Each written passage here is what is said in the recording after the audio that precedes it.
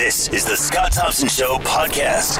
Yesterday, oh boy, what a mess if you had to use the Burlington Skyway to get where you needed to be because shortly after noon it was closed and stayed closed for quite a while simply because of the winds on the Skyway, which took an empty tractor trailer and pushed it over onto its side. To talk more about this and how do you make this call? What is the protocol for closing the Skyway? What speed do winds have to get? How do you know when to reopen it again? Let's bring in Sergeant Kerry Schmidt, Media Relations, Highway Safety Division, Ontario Provincial Police. He is with us now. Hello, Kerry. How are you today?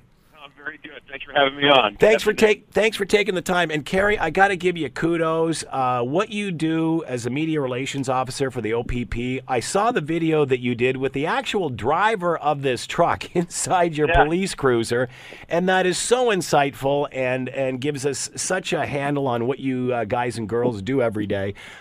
Good for you, and way to use social media to keep us all informed. That was a great report that we saw. Oh, wonderful! Thank you. It was great. You know, he had a story to tell, and obviously he had quite the experience that he had to endure. And just getting that perspective, because we're all just trying to do our jobs as well, right? And so, you know, he's trying to get home, and we're trying to make sure public is safe.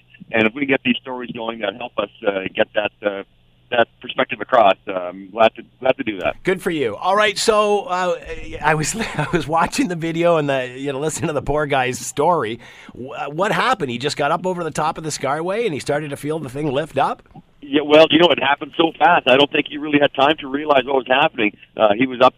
He told me he was up on the right lane there and started kind of getting into the middle. And all of a sudden, by the time he realized his trailer was going up, he called it like a wave, and it just kind of lifted him up. And he had a co-driver in the back of the truck with him as well.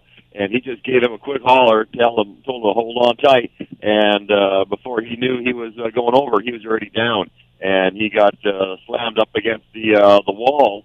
Against the left side, the wind was just pushing him right across the bridge there.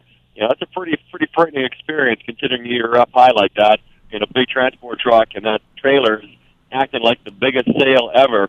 And I was up on the bridge there, and I can tell you that wind was something incredible. The power in that was making every vehicle and the tow trucks and every vehicle I was in shaking back and forth. It was a sight to behold. So you had to actually, or not you, but the tow team had to actually pull this thing down the Skyway in order to upright it. They couldn't upright it up on the bridge, obviously. Well, yeah, they didn't want to take that chance because the wind's already pulled it over when it's going down the road on the wheels, hooked onto the tractor. They didn't want to pull it all down with everything in one combination, so they split the tractor from the trailer. And by the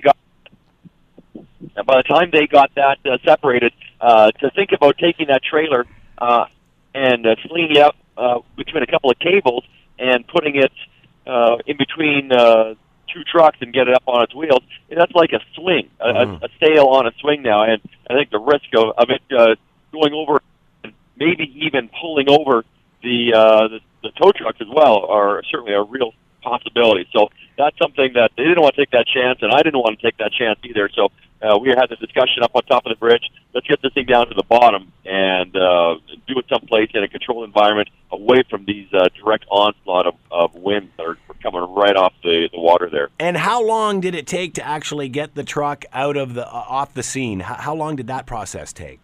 So the crash, I guess the rollover happened around 1 o'clock, and by the time we got up on scene, got the trailer all moved down to the bottom, it was about 3:30, 4 o'clock when we were all clear. Unfortunately, just because we're clear doesn't mean we can reopen the bridge because the winds were still there. So we got the truck down to the bottom of the overpass. We would have kept dragging it if that was the only thing that was preventing us from reopening the highway. But we were still waiting for Mother Nature to take a break and relent on those wind gusts, because they were getting gusts up to 100 and over 100 kilometers per hour. And after the MTO closes the highway in those circumstances, they're not going to reopen it until they have sustained gusts of under 80 kilometers per hour. And that happened in around the 5 o'clock hour when the things started to calm down. All right, so that's specifically why we called Kerry. What is the protocol for closing it down? When do you decide to do that? Because obviously this is a major thoroughfare. How do you make that decision?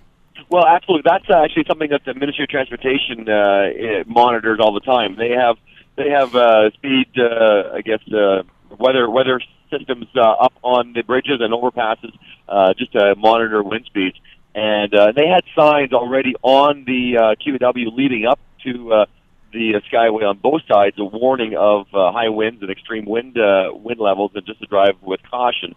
Because even in a passenger vehicle, you're still going to get thrown around. Mm-hmm. And so by the time we realized that the winds were at that level, we were already in discussions regarding closures or what the next steps would be, and that truck went over before we had a chance to even make that call to get it shut down. So obviously we made that call to close the highway as soon as we were made aware of this situation, and we got officers there to assist with that. And it was actually just a couple hours later that the Garden City Skyway also was closed because of wind gusts. It remained open from 1 o'clock till about 3 o'clock, and then they closed it later on. So it depends what they're experiencing in St. Catharines versus what they're experiencing over in Hamilton, Burlington area. So when they did decide to reopen it around 5 or 6, winds had subsided. They went from, 100 to 80, you said? Yeah, they were under 80. I was talking to one of the MTO inspectors there that was on the bridge monitoring the wind speeds, and they were getting gusts below 80, and that was sustained. So that was good. They wanted to make sure it wasn't just a quick lull in the action, and they were satisfied that the winds were calming down, which they seem to be, and they opened the highway as quickly as they could. And obviously our priority is public safety, and we would not want to see a repeat of what we saw there at 1 o'clock. And fortunately, no serious injuries. I can't imagine what could have happened had there been other vehicles in that area or multiple vehicles involved in that collision. So we certainly take the public safety side of our work very seriously. And by the time we realized this was an issue, we made arrangements to get that highway closed. So from what I'm understanding here, Kerry, it's about 100K gusts when they start to think about closing the bridges. You have to speak to the MTO on that, on what they actually, what their threshold is. I know when I was up on top of the bridge, I was on the Environment Canada's website, and they were saying out of Hamilton they were getting wind gusts of 114 in and around that area. So yeah, that's pretty significant. Anything over 100K, you were certainly we're going to be looking at closing the highway. But the ministry are the ones that make those calls. Obviously in consultation with us, because we need to be aware of that. But they're the ones that are monitoring the wind and the weather. And as you mentioned, boy, it was awful lucky that nobody was beside this guy when he went over. Absolutely, and he got slammed right across all lanes and ended up against the left side wall as he came to a rest. Right up against that wall, and beyond that wall, it's a drop. It's a straight drop down. So that's pretty frightening. And he's up high and he sees it. Plus, he's got a co-driver in the back of his truck that's not really aware of what's going on, and he gave him a quick holler to hold on tight. And fortunately, they made a couple of cuts and scrapes, and certainly a story they won't soon forget. This trailer was empty, Kerry. Would this have gone over if it was full, or would that have played a role in this? Well, yeah, I think that probably has something to do with it. There's not as much weight holding it down, and obviously a fully loaded tractor trailer, I doubt, would have gone over as quickly as an empty one. It certainly has the same amount of square footage of surface area on the trailers, regardless if it's open or full. So it's obviously going to be easier to pull or blow over an empty trailer, and that's obviously what we saw happen in this situation. All right, Kerry Schmidt, Sergeant Kerry Schmidt has been with us, Media Relations, Highway Safety Division, Ontario Provincial Police. Kerry, thanks very much for the time. Much appreciated. Stay safe. My pleasure. Thank you very much.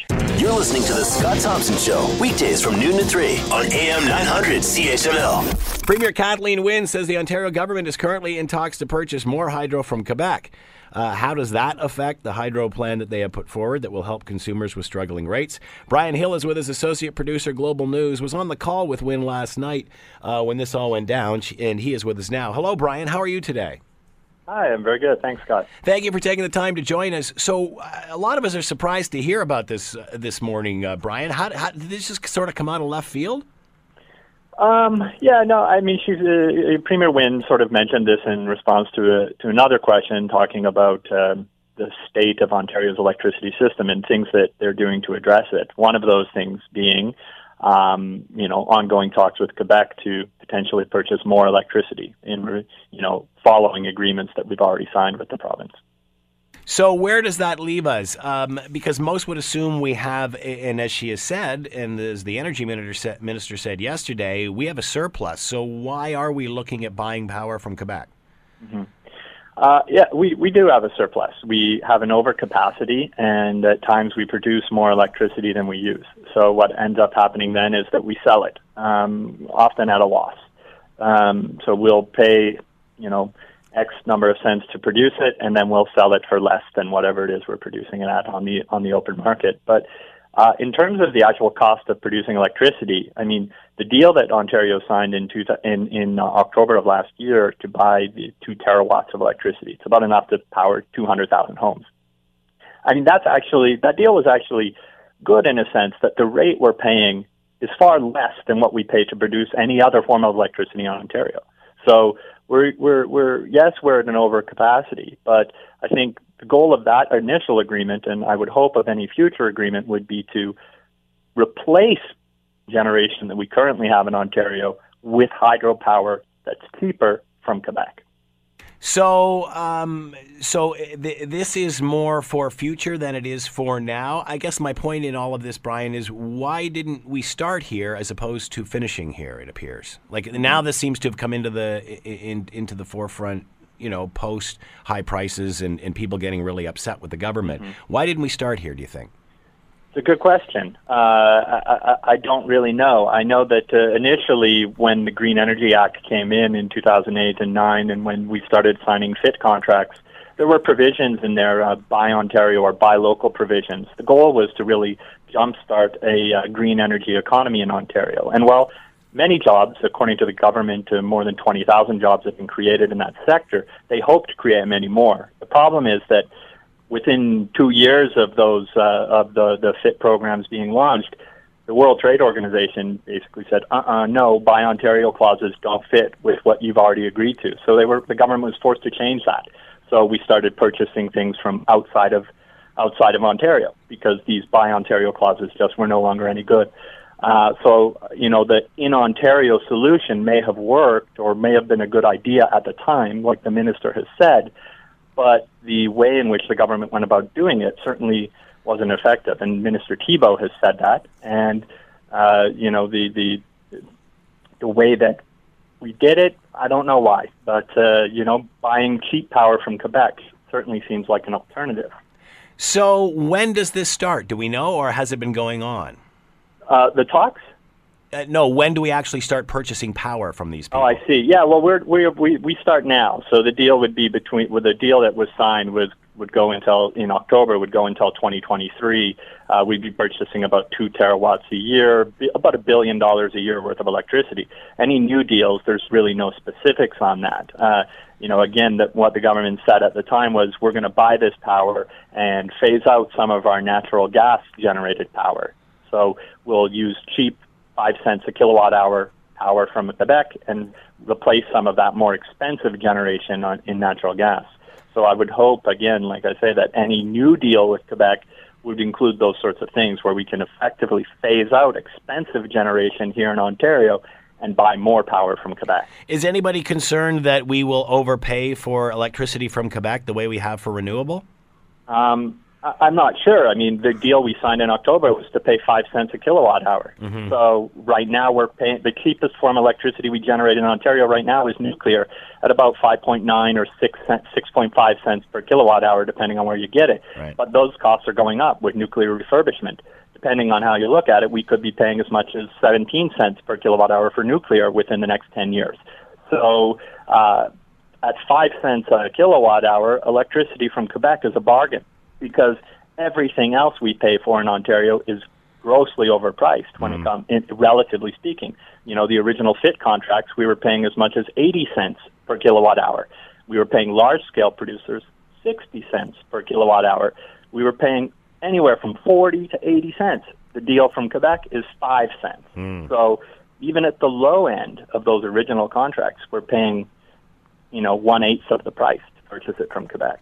Is the whole purpose of this, Brian, to lower the rates more, or is this designed to help when we eventually phase out nuclear? I couldn't answer that to say for sure. I know that if we were able to successfully phase out more expensive generation here in Ontario and replace it with power from Quebec, it would definitely reduce prices, just simply by fact that if you cost you 10 or 20 or 30 cents to produce something here and you're buying it for 5 cents from somewhere else, that's the cost savings. Mm-hmm. There's no way around that. You need to improve infrastructure, you need to build new transmission lines, but unlike nuclear, we can estimate pretty easily what the cost of a new transmission line is. Yeah. So even if it costs us $1 billion, we know it will cost us $1 billion. Whereas when you start building new nuclear, you can promise that it will cost 12, but it might cost 30. You don't know. And nuclear is at this point right now just simply because these reactors are old and need to either be refurbished or taken out of commission. Yeah, it would be really hard for us to tomorrow say we're turning off nuclear, because as it is right now, nuclear provides 60% of Ontario's power. Yeah. So to say, okay, tomorrow we're shutting down nuclear, would be very difficult. And from everything that I understand, I just simply don't think Quebec has that amount of power to sell us. Now, could they sell us more? I think definitely. Both Premier Wynne and Premier Couillard have said that they do want more deals. So there is more power there. But I think that needs to be contingent on replacing expensive generation here in Ontario. Part of the issue with that is it doesn't create jobs in Ontario to purchase power from Quebec. Not necessarily. I mean, you need to build new transmission lines, and that creates jobs, sure, but not like the jobs that you see in the nuclear industry, for example. They're there for a long, long time. So obviously we don't have the capacity to produce hydroelectricity the way Quebec does. Is that correct? No, we definitely don't. We don't have we've got Niagara, and we've been using that for more than 100 years. We've got other areas, small-scale hydro. And, I mean, Ontario Power Generation does produce a significant amount. I believe about 20 or 25. But obviously Quebec is more efficient at doing this just because of the geography. 99% of their power is produced by hydro. Yeah, good for them. So, they are obviously just looking at us and thinking, wow, we can certainly help them out, can't we? Well, I think that's where there needed to be more cooperation, and I think the Premier, even when looking back at that, she quite openly said, I wish things maybe had been done a little bit differently, and I think she's been quite honest in that, saying maybe I would have done things differently, and hopefully in the future governments will be looking and doing things more strategically, really looking down the road, and there is something to be said for producing and having control over the electricity supply. So you know where it's within your jurisdiction. But at the same time, Quebec isn't a foreign, state. Quebec isn't some far-flung place. It's our neighbor. We've been beside each other for a long time. We're celebrating 150 years of Confederation. I think two provincial governments could probably come together and sign an agreement, and that probably could have been done long ago. And so hydro in Quebec, it's not a new thing. So, it's impossible to change the past, but sure, it would have been nice if maybe some of those agreements were signed earlier. Brian Hill has been with us, associate producer, Global News, talking about Premier Wynne and Quebec, of course, exchanging money for power. Brian, thank you very much for the time and insight. Much appreciated. Pleasure. You're listening to The Scott Thompson Show, weekdays from noon to 3 on AM 900 CHML. White House officials said yesterday that President Trump, boy, that just flows off the tongue, doesn't it? I just like calling him the Donald. Although people get upset when I don't call him President Trump. They say I'm being disrespectful. And Lord knows the president has never been. The White House officials said yesterday that the Donald was not a target of an investigation. This comes 5 days after the president raised the claim that former President Barack Obama had wiretapped him in Trump Tower, or his offices anyway. Until yesterday, his press secretary had declined to discuss the claim, but yesterday he was handed a note that said there was no reason to think that the president was the target of this investigation. To talk more about all of this, Michael Traugott is with us, professor of communication studies and political science, University of Michigan. He is on the line with us now. Hello, Michael. How are you today? Pretty good. And you, Scott? I'm doing well. Thank you very much for taking the time to join us, Michael. We appreciate this. So can you decode this for us in any way, Michael? What do we know? What don't we know here? What's the latest here? Well, it's very difficult, if not impossible, to decode entirely because the whole story started with a tweet from Donald Trump. And for several days, his support staff, including Sean Spicer and his assistant, tried to talk their way around the implications of the tweet.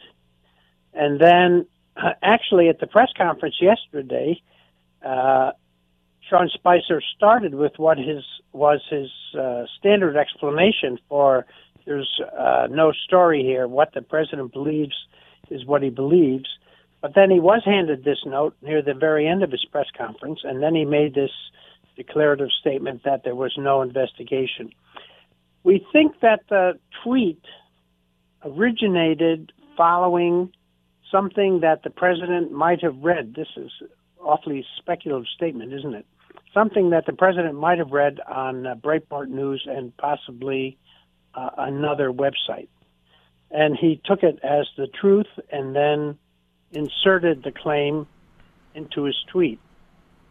But actually, there's a fairly rigorous and complicated process, for example, to establish a wiretap on a U.S. citizen, which requires getting a warrant from the FISA court, Foreign Intelligence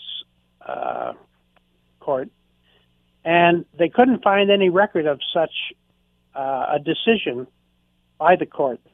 And that was the basis for the request that Donald Trump withdraw his claim. How did Sean Spicer react to that? I guess he just does what he's told.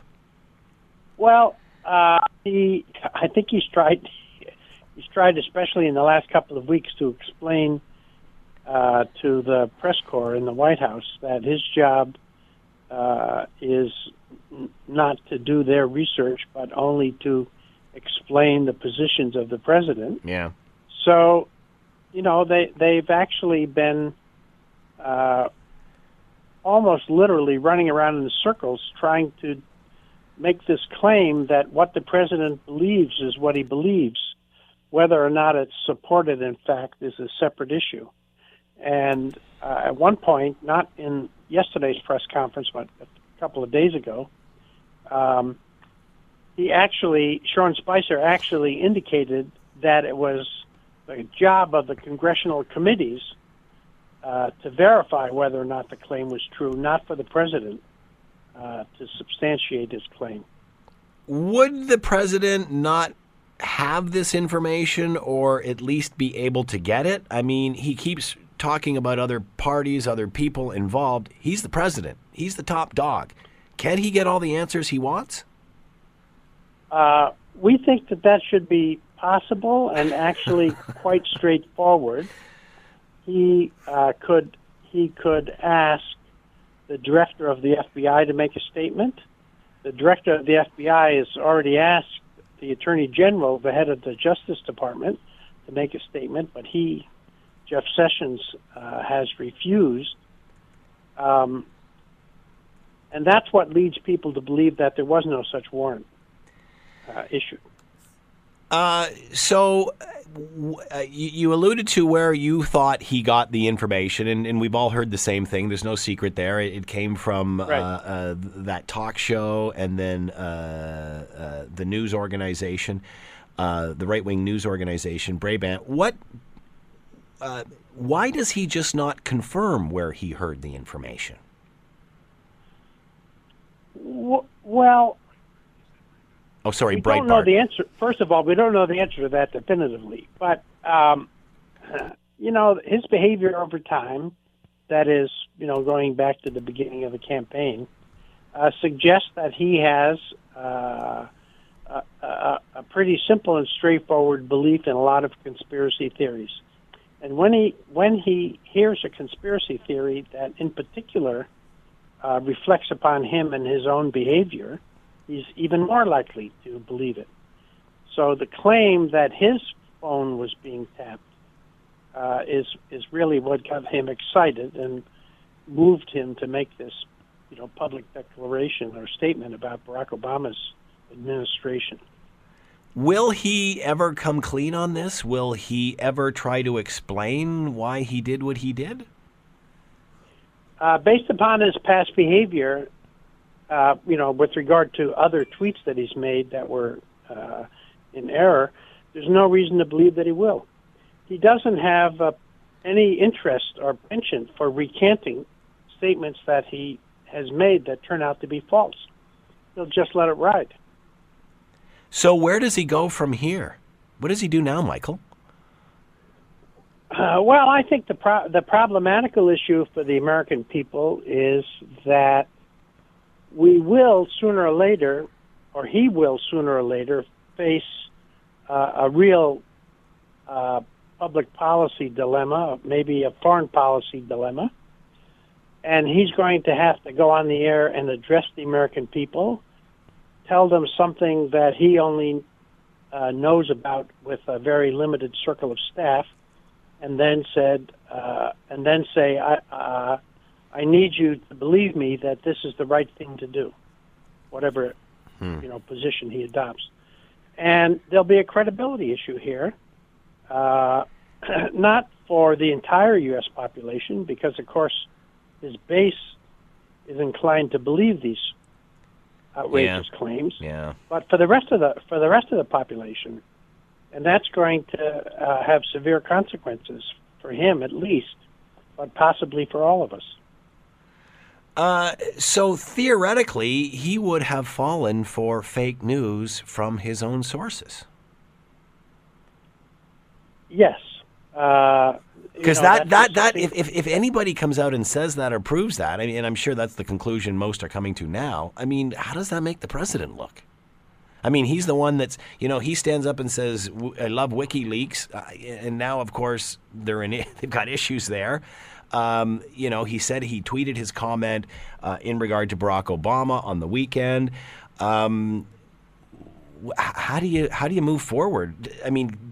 As you mentioned, his supporters are going to believe what they want to believe, but the rest of the country, aren't they just going to shrug their shoulders at this guy? Well, I think that this is a recurring and serious problem. I don't think he understands either the power of his office or the nuance that's necessary to govern effectively. And he tends to, this is all observational. He tends to see the world in black and white. He makes declarative statements, some of which are outrageous, but he doesn't appreciate the cumulative effect of a series of false claims on his own credibility. So at the end of the day, Michael, do you think this is it? Sean Spicer fixed it with his statement. There is no wiretap. Now we just all move on? Well, I don't think that this is it. First of all, because there's no reason to believe we won't have another incident sooner rather than later. That would be involve an equivalent claim. And I think that soon his staff, including Sean Spicer and Hope Hicks, are going to have to start thinking about what's being asked of them and whether they're up to it or not. Wow. Obviously, there's investigations going on with Russia and hacking and intelligence gathering and such. Obviously, Donald Trump has appeared to be more pro-Russian than not, that we should be building more relationships, better relationships with Russia. Will his name come up in other parts of other investigations just simply because of his involvement with Russia? Well, I think that Jim Comey is scheduled to testify before Congress in a public hearing in about 2 weeks, maybe on the 20th or the 21st of March. And he has to be asked, it's almost certain that he'll be asked these questions about this particular incident and then also about other investigations. He almost certainly won't comment on other investigations, at least publicly, but I wouldn't be surprised if he took it upon himself to say he doesn't know where the president got this particular claim he made. As far as he knows, there's no substantiation for it. And you don't think Trump will say anything about this anymore? I don't think he'll be inclined to. I mean, I think some cooler heads will prevail upon him. But it could be, the Comey testimony could be the occasion for revisiting the issue, depending upon, first of all, what Comey says, and then secondly, whether or not Donald Trump tweets in response to the testimony. Where will Trump be, I don't know, a year or two from now if Americans are feeling that he is just crying wolf all the time, that they don't know whether to believe him or not? I mean, where does that leave the American people when they don't know whether to believe the president or not? Well, I mean, he's in a lot of trouble, for example, on the replacement for the Affordable Care Act. He's made multiple public statements about a better plan, lower cost, no loss in coverage. That, based upon what we know in the last 48 hours, doesn't seem credible in association with the draft of the bill that the Republicans in Congress have proposed. So that's another major commitment in which he said, I've got a better deal, believe me, and it's not going to turn out to be true. So I think the credibility issue is going to haunt him for some time into the future. Obviously, lots of chatter in the last 24, 48 hours in regard to WikiLeaks and the information from the CIA and tapping into smartphones and such and so on and so forth. During the campaign, Trump praised WikiLeaks. He said he loved WikiLeaks. How does he feel now? Has his position changed on this? Well, he hasn't said very much directly about this, but I'm sure that he feels as president that this has been a major security breach, and WikiLeaks in some way or form ought to pay for this. And the FBI, talking about investigations, is on this already, trying to interview people who might have been the source of the leak. So this is another inconsistency in the positions that he takes. So can he continue to defend WikiLeaks in this, as opposed to the institutions that we've all come to believe in, as in CIA, FBI, what have you? I mean, I'm not saying these people are, sheet linen white or anything, but how does he balance this one, saying that he loves them on one hand and yet they're infiltrating security here? Well, the normal consistency that we expect from somebody in the position of President of the United States is just not something we're going to get out of Donald Trump. Yeah, I guess, realistic expectations. It's funny, Michael. We have lots of experts like yourself on, and we keep asking the same questions and get basically the same answers. And I guess we're just asking them, hoping that sometime we'll get a different answer. But I guess that doesn't seem like the case, does it? Well, it could happen, but I wouldn't be betting a lot of money on it. Well put. Michael Traugott has been with us, professor of communication studies and political science, University of Michigan. White House officials said yesterday that the president was not a target of an investigation or wiretap. Michael, thank you for the time and insight as always. I'm sure we'll chat again. Good to chat. You're listening to The Scott Thompson Show, weekdays from noon to 3 on AM 900 CHML. All right. Good news. We have been awarded, once again, the Canadian Country Music Awards, and we will host Country Music Week in the Hammer coming up next year. To talk more about all of this, Graham Rockingham, music critic for your Hamilton Spectator. You can read him there and at thespec.com. It is Graham Rockingham. Hello, Graham. How are you today? I'm doing fine, Scott. What are you up to?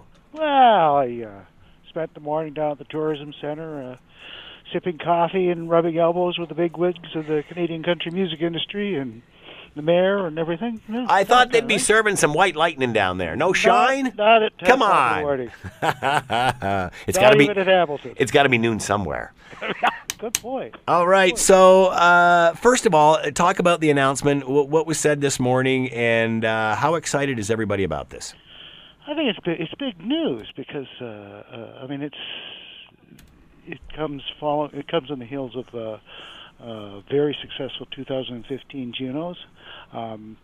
3 years later, we'll be getting CCMAs, which is the number two musical event or musical any award show. Yeah. Do any award show in the country, and it's nationally televised. Anywhere between 2 and 3 million viewers watch it live, and it'll be all taking place September 9th, right down our old First Ontario Centre. It is you can't say enough about the economic impact of this. Don't forget, it's not just one award show. It is an industry national convention. There'll be 850 delegates coming here just to talk shop and have dinner down at the convention center. That will fill up 2,000 hotel rooms. Beauty. That will, they were, Anna Bradford from Tourism Hamilton was estimating 25,000 people participating, because there's 4 days of events. You have the big fan fest, the autograph signings, you have a series of concerts and venues all through downtown. It starts on the Thursday and it continues right through the Sunday. How does this compare to the Junos, Graham? Is it roughly the same, or is it a bit smaller? It is a bit smaller. It is smaller and a television audience. The Junos are estimated to bring in $12 million when they're here. They're talking about $5.5 million or $5.3 million. Close enough. Yeah, but it's close. It's still big money, and it's not just the money; it's the profile. Yeah, it's just the additional cool factor that this city has been building up, and it builds up year after year, and we've been on such an upswing on this over the last 10 years. So it's cool, and we have so many more. When I started this beat 15 years ago, we couldn't hold these events because we didn't have hotel rooms. Yeah, that was the big stumbling block for the longest time, wasn't it? And now you look at what's going on downtown. Yeah, we got the hotel rooms. I think we could probably use a little bit bigger convention space. There's 1,600 members of the Canadian Country Music Association, but I think we can only get like 850 into the convention center for sit-down meals. So we could use a bigger space like that, and maybe that's being worked on as well. But it's great, and it bodes well for bringing the Junos back. The big show. I don't think there's any chance of us having that until 2021 at the earliest. They haven't made the announcement for the next Junos yet, but I'm sure it's going to Western Canada, and Toronto will be getting it before us. I think they want to host the 50th anniversary. Toronto wants to do the 50th anniversary of the Junos. They'll get it. Wow, 50th anniversary of the Junos. Yeah. Does that make me feel old? Yeah. Well, it started off down in the, I think it was it's like the Four Seasons Hotel, wasn't it? Well, I think they graduated to that. I think it was actually like the St. Lawrence. Really? Lawrence. Yeah. Like where they hold right by the market. It started off pretty small. Yeah. But the CCMAs are getting bigger all the time. We had at the news conference this morning a great local artist. He's from St. Catharines and still lives in St. Catharines. He played at I almost called it Ivor Wynn at Tim Hortons at for one of the football games last season. Tim Hicks, he's terrific, and it was great to see him sing a few songs. He's got a hit on the charts right now. He's just broke the top 10. So there's plenty of great local talent. Of course, we'll be getting great talent all over them. And I'm trying to think of who performed last year or last time it was in town. It was a great night. And it fills First Ontario Center. What is that? We last had it, and the neat thing about it is the CCMAs are always held in September. Mm-hmm. So when they come here, as they did last time in 2011, it was the same weekend as Supercrawl. Yeah, that's cool. That works well. That worked really well, Yeah. and that was the year Supercrawl took off and exploded. Yep. And you had these merging crowds on the street. Mm-hmm. You know, you had all these cowboy boots and country, cowboy boots and hats, and all these hipster skinny jean types all blended together on James Street North. It was kind of cool. This year, or in 2018, it won't be the same weekend. Yeah. Although it will be the awards, the country awards, are the weekend before Supercrawl in 2018. Tim Potasick is one of the co-chairs of the Country Music Awards local host organizing committee. Yeah. And of course, he's going to do what he can to have the two events collaborate. Are they thinking of moving the Supercrawl? No, they won't be doing that because it's set into the second weekend. But maybe you can expand it. I think there'll be some Supercrawl events around Country Music Awards, and really they'll bleed into each That'll other. Be cool too. Yeah, and you know what? Spread it out. I mean, why not see how much we can get out of it, right? So it'll be more of a full week. I mean, sure. It's been doing that. Supercrawl has been doing that anyways. I mean, they've been having pre-concerts, just as the Sound of Music Awards does in Burlington.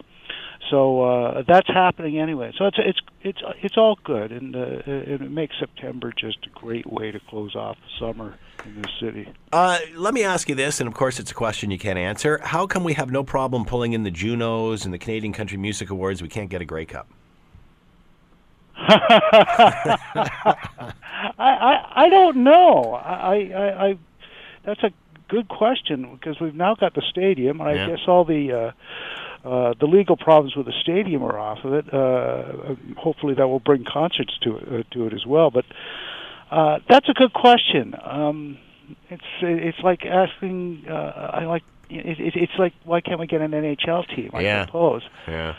Because we do have the hotels and the facilities. Maybe we got to get people from the CFL into town.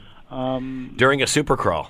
Well, a Supercrawl. Or this award show, yeah. I mean, take them down to the Mule and feed them Brussels sprouts tacos.